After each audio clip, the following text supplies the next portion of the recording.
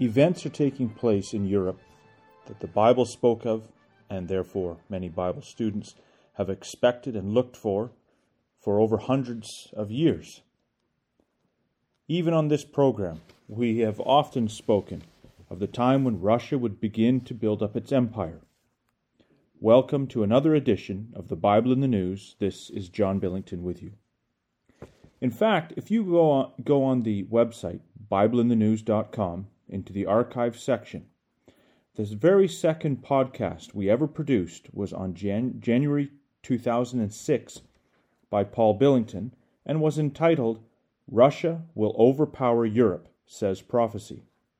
And here we are. Just like that, the things that we have read of, written of, and spoken of are happening right before our very eyes.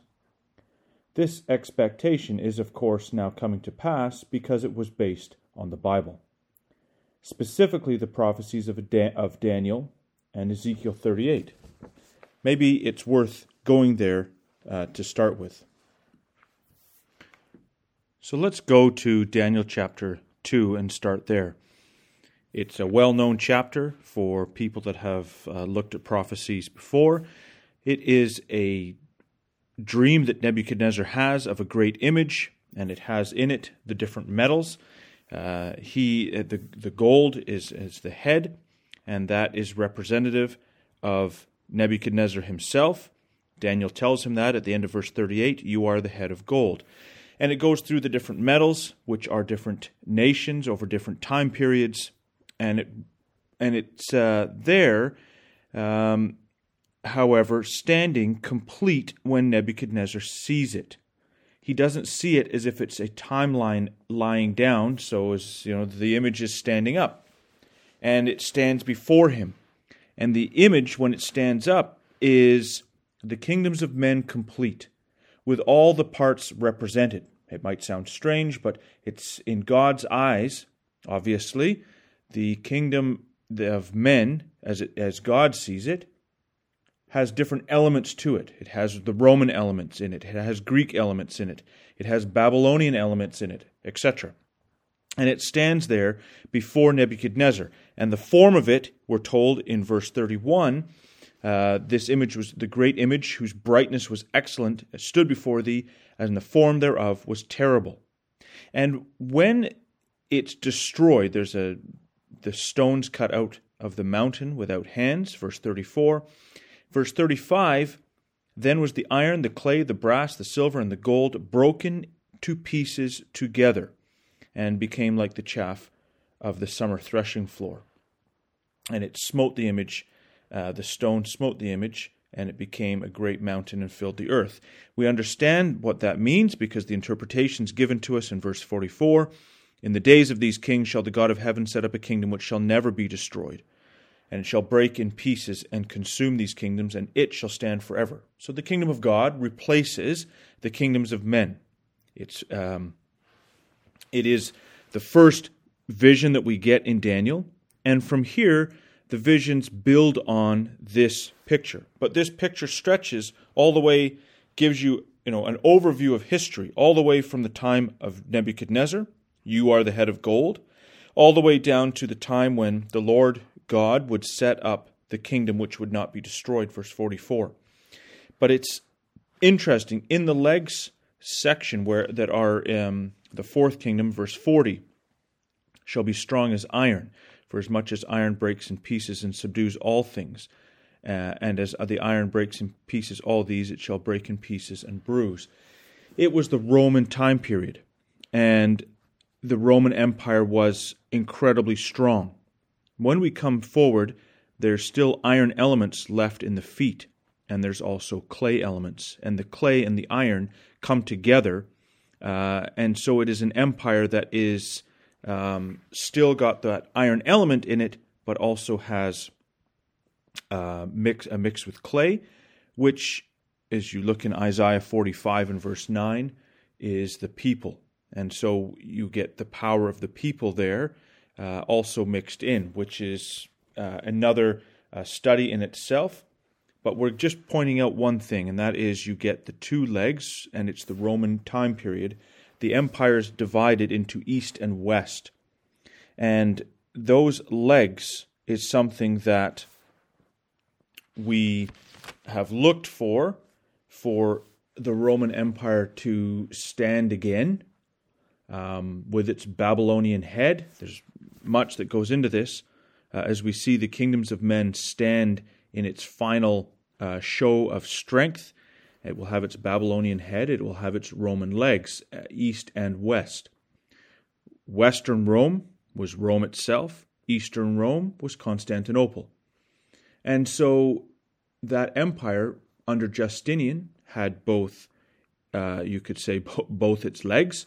But it has not been that way for a long time. The power was transferred from Rome to Constantinople, and then the third Rome, it's called, is Moscow, and the power was transferred to Russia.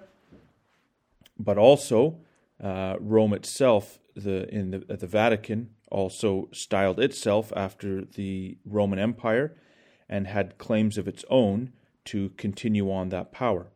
But typically, you would see the Roman power transferred to Russia, as fairly obvious, in that they had called the leaders, the kings there, the czars, obviously taken from the Caesar.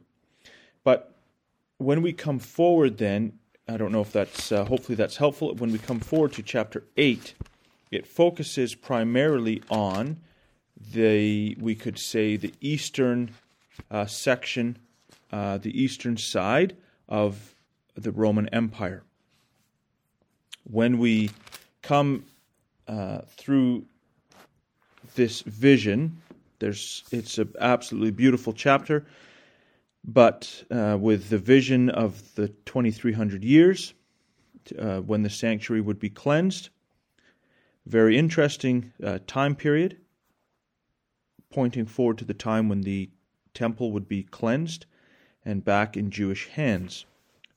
But again, it's a prophecy that spans a great period of time. But in the end, much like in Daniel chapter 2, it would come to the latter days when God's kingdom would be set up.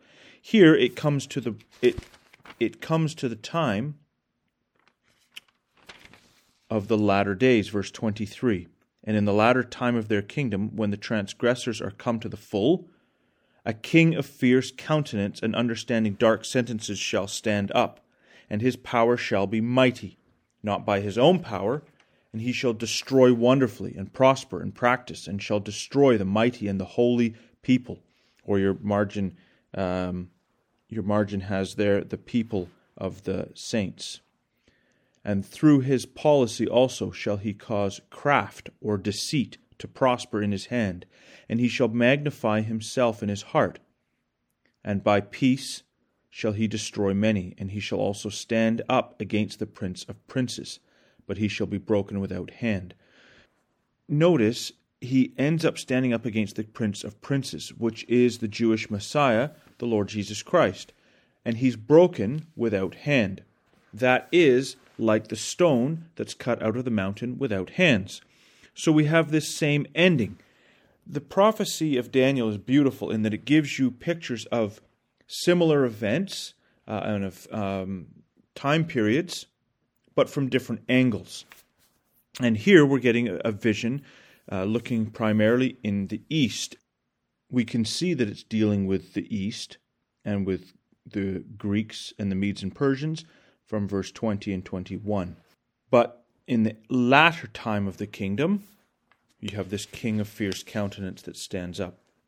This connects also with chapter 11, and maybe we could just notice there because time won't allow us to come back here.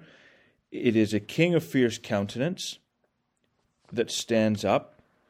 He destroys wonderfully, it says, and shall prosper. And the RV says, do his pleasure, and shall destroy the mighty and the holy people. He causes craft or deceit to prosper, and he magnifies himself, and ultimately stands up against the Prince of Princes. What an incredible list that is of characteristics of pride, magnifying himself, of deceit, and of destruction.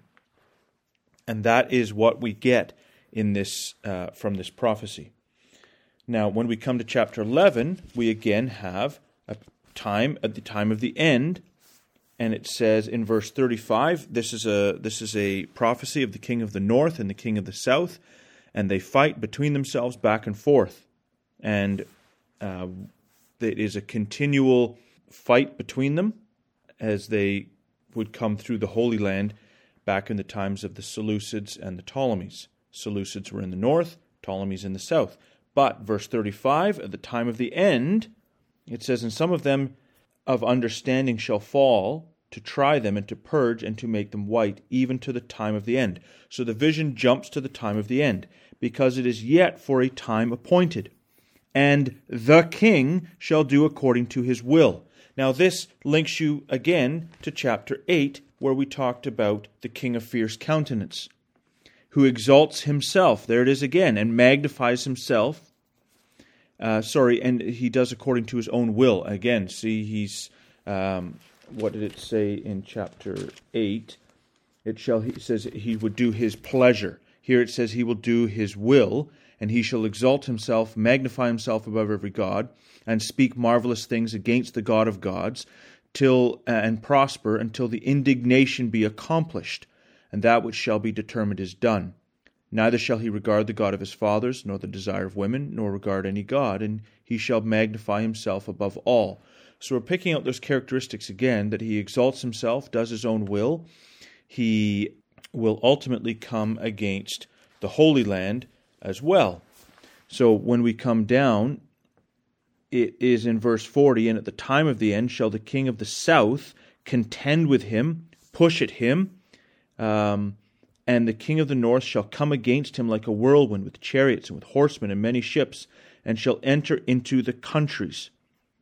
It's a full-scale invasion. "And he shall overflow and pass through." This is incredible. This gives you the picture of how this, in the latter days, this king would overflow. And that's exactly what we see here with in that chapter at the end there in verse 40. Now it carries on. He goes down into the Holy Land, and he makes his way down into Egypt. And verse 45, "He shall plant the tabernacle of his palace between the seas in the glorious holy mountain. Yet he shall come to his end, and none shall help him, because there is a stone that's cut out of the mountain without hands." So hopefully you can see we've done a very quick overview and put a few of those pieces together. There are previous Bible magazines that you can go to that would give you much more explanation of these, and you'll find those in the archives on the Bible Magazine website, BibleMagazine.com. Many of the Bible magazines are there and are available to look at. And you'll see a number on Russia and on the prophecy of Daniel. So when we now just step back, and although it's very fast, maybe we'll just quickly go to, because it connects very well to this, Ezekiel chapter 38, just to mention it. Remember, we said Daniel 11, king of the north, king of the south. The king of the north is the king of the fierce countenance. He does according to his will. He is proud. When we come to Ezekiel 38, we have a northern confederacy and a southern confederacy. And it comes, it's in the latter days, verse 8. It comes against the Holy Land, the mountains of Israel, verse 8. And it comes out of the uttermost parts of the north, verse 15, in the RV. So it's the northern invader that's going to come against Israel. Son of man, verse 2, Son of man, set thy face against Gog, of the land of Magog. And that word Gog there can be translated as the proud one. And that's, high and mighty. And that is exactly, links in directly with what we saw in Daniel. So it's this proud one of the land of Magog. The RV has the prince of Rosh, Meshech, and Tubal. And that word Rosh there connects with Russia. And people have doubted that over many years, And to me, it's not. It is certainly, if when you look into it, I don't think there's much doubt in it at all. And we'll quote a commentary here from the 1700s that frankly had this perfect. Because if you look in the Septuagint, the word Rosh is a name that we're not familiar with now, but was, and the Septuagint in Greek translates it to a word that is still in use today for the Rus, the people of the Rus. So it is, these prophecies that give us the evidence to see Russia as the king of the north primarily, and the leader of Russia as Gog here, the proud one, or the king in Daniel 11, or the king of fierce countenance in Daniel chapter 8. So we said that in 2006 we did a Bible in the News, and it was entitled "Russia Will Overpower Europe," says prophecy. But long before 2006, Bible students were expecting the same thing, based on these prophecies primarily, and although there are others. Loth's commentary, printed in 1739, so that's over 280 years ago, identifies Russia as the head of the Northern Confederacy in the prophecy of Ezekiel 38 that we have before us. This is what it says. The Septuagint interprets the word Rosh, commonly translated chief, for a proper name. So they render the sentence thus: the prince of Rosh, Meshech, and Tubal. Rosh, taken as a proper name, signifies those inhabitants of Scythia, from whence the Russians derive their name and original. This is quite amazing, really, because the inhabitants of Scythia came from north of the Black Sea. That is directly the area that is in great conflict currently now. So we can go back to the 1700s, and there it was expected that the Russians would be the Rosh here of Ezekiel 38. That's quite incredible because that connects you with a number of the other prophecies. And it was expected and looked for exactly the same way by John Thomas in 1854. And he had a book he wrote called Anatolia, also known by the name of the Exposition of Daniel. And the title page says this: Russia triumphant and Europe chained, being an exposition of Daniel showing the inevitable fall of the French and Ottoman empires, the formation of a Russian Latino-Greek confederacy, its occupation of Jerusalem and its holy shrines, and subsequent destruction on the mountains of Israel. Absolutely amazing, because when we look at that, the inevitable fall of the French and Ottoman empires, French Empire under Napoleon, which is what it, as it was previous to this, I guess 1854, previous to, but that empire that we know as that Napoleon was in control of is long gone. The Ottoman Empire, long gone. There's still the remnants in Turkey, and even that itself will dry up in time. But the empires, the French and Ottoman empires, are gone. The formation of a Russian Latino-Greek confederacy, that is exactly what we're looking for. And that is, the Russian Latino-Greek confederacy is exactly what we have in this northern confederacy in Ezekiel chapter 38. So, inside that book, he writes the following: By turning to a map of Europe and Asia, the reader may trace out the territory of the kingdom of Babylon as it is destined to exist in its last form under the king of the north, in his Gogian manifestation. So, in 1854, he's putting these same verses together. The names of countries furnished by Ezekiel will lead him to a just conception of its general extent.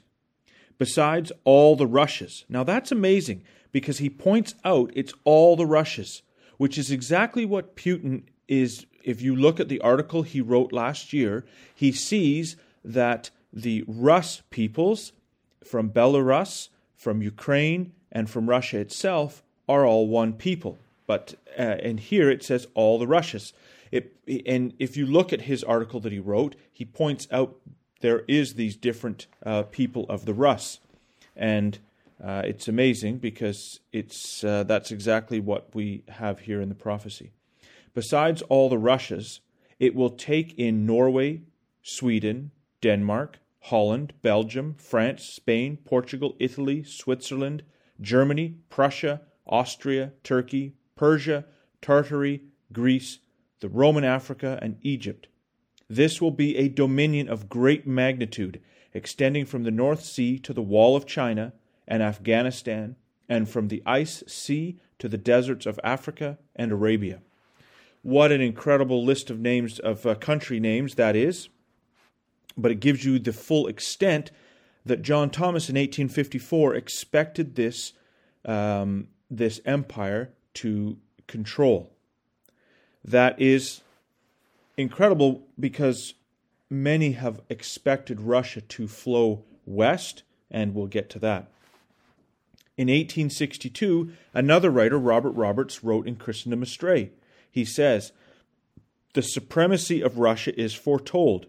She is to vanquish many countries and hold a protectorate over them, as indicated by the words, 'Be thou a guard unto them.'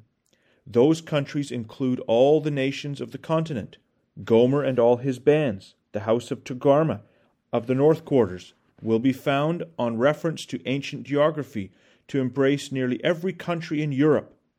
See that he's looking for, similar to John Thomas, he's looking for every country in Europe to be included in this empire. And in addition to these, there are Persia, Ethiopia, and Libya with them. And that's from here in Ezekiel chapter 38, verse 5. And those nations that this all comes from is those first 6 verses, I believe. 6 verses in Ezekiel 38. Showing that at that time, he finishes here in Christendom Astray, Russia will have attained to something like universal dominion. Incredible. You know, many people started to doubt over the years. Was it right? You had the Russian Revolution in 1917, and it seemed like, you know, it was all this idea that was written about by John Thomas, Robert Roberts, and those was wrong. They had got it wrong. But then it turned into the Soviet Empire.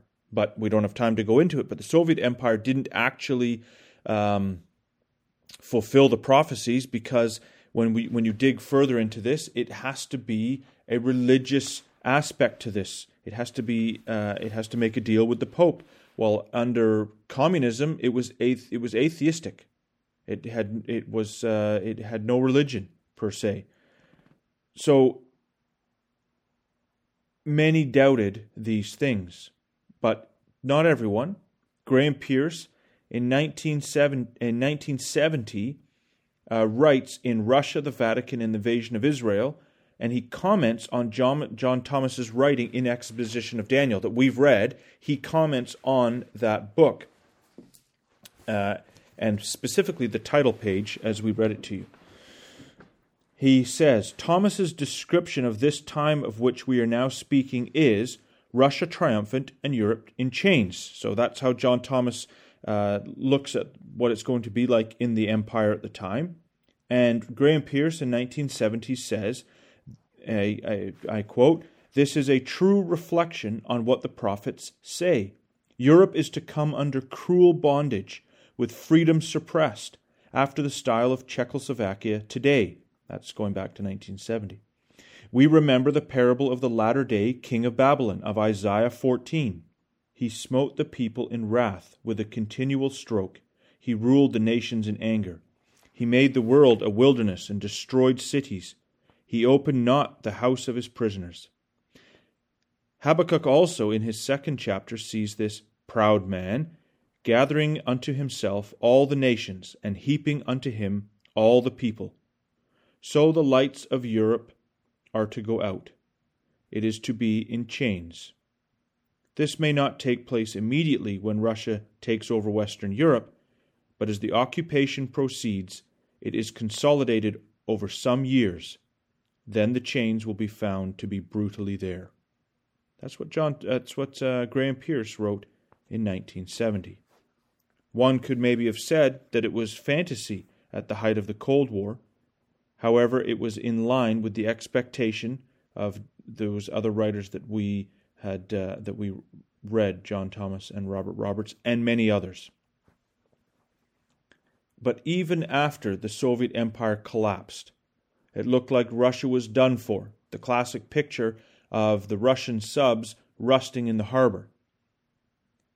But even in that time, in 1992, Paul Billington wrote the following: that Russia has for the moment been turned back, which is taking that from Ezekiel 38, where there is a turning back, that Russia has for the moment been turned back should not delude us into thinking that the Scriptures will not be fulfilled after all. We can be quite certain that she will yet be brought forth to establish her image empire, the aspect of which will be terrible exceedingly. And here we are, witnessing the revived and resurgent Russia, and certainly with a Christian element to it. It is not atheistic anymore. It is coming forth, which is exactly what we see in verse 4 there, the turning back and the coming forth. It was Putin himself that said in 2005, the demise of the Soviet Union was the greatest geopolitical catastrophe of the century. And it's now clear that he is bound and determined to fix that, to the point that he is threatening now nuclear war. Well, Graham Pierce writes further in 1970 of the realignment of the nations. And he writes, What we could reasonably then expect is a general, large-scale reorientation of strategic positions, Britain and the U.S. re-establishing themselves in the Near East. This would bring into being the two great power blocks as the King of the North and the King of the South. This would include cooperation with Israel and possibly an occupation of Egypt again. At this time, too, relations between Israel and the Arabs may be changing. I think that's absolutely incredible, because he sees in 1970 that there's going to be a reorientation of the strategic positions into the King of the North, King of the South, but that when that's happening, when those events are happening, there's going to be a change happening at the same time between Israel and the Arabs. Well, if you want to nip back to Bible in the News last week, that's what we looked at.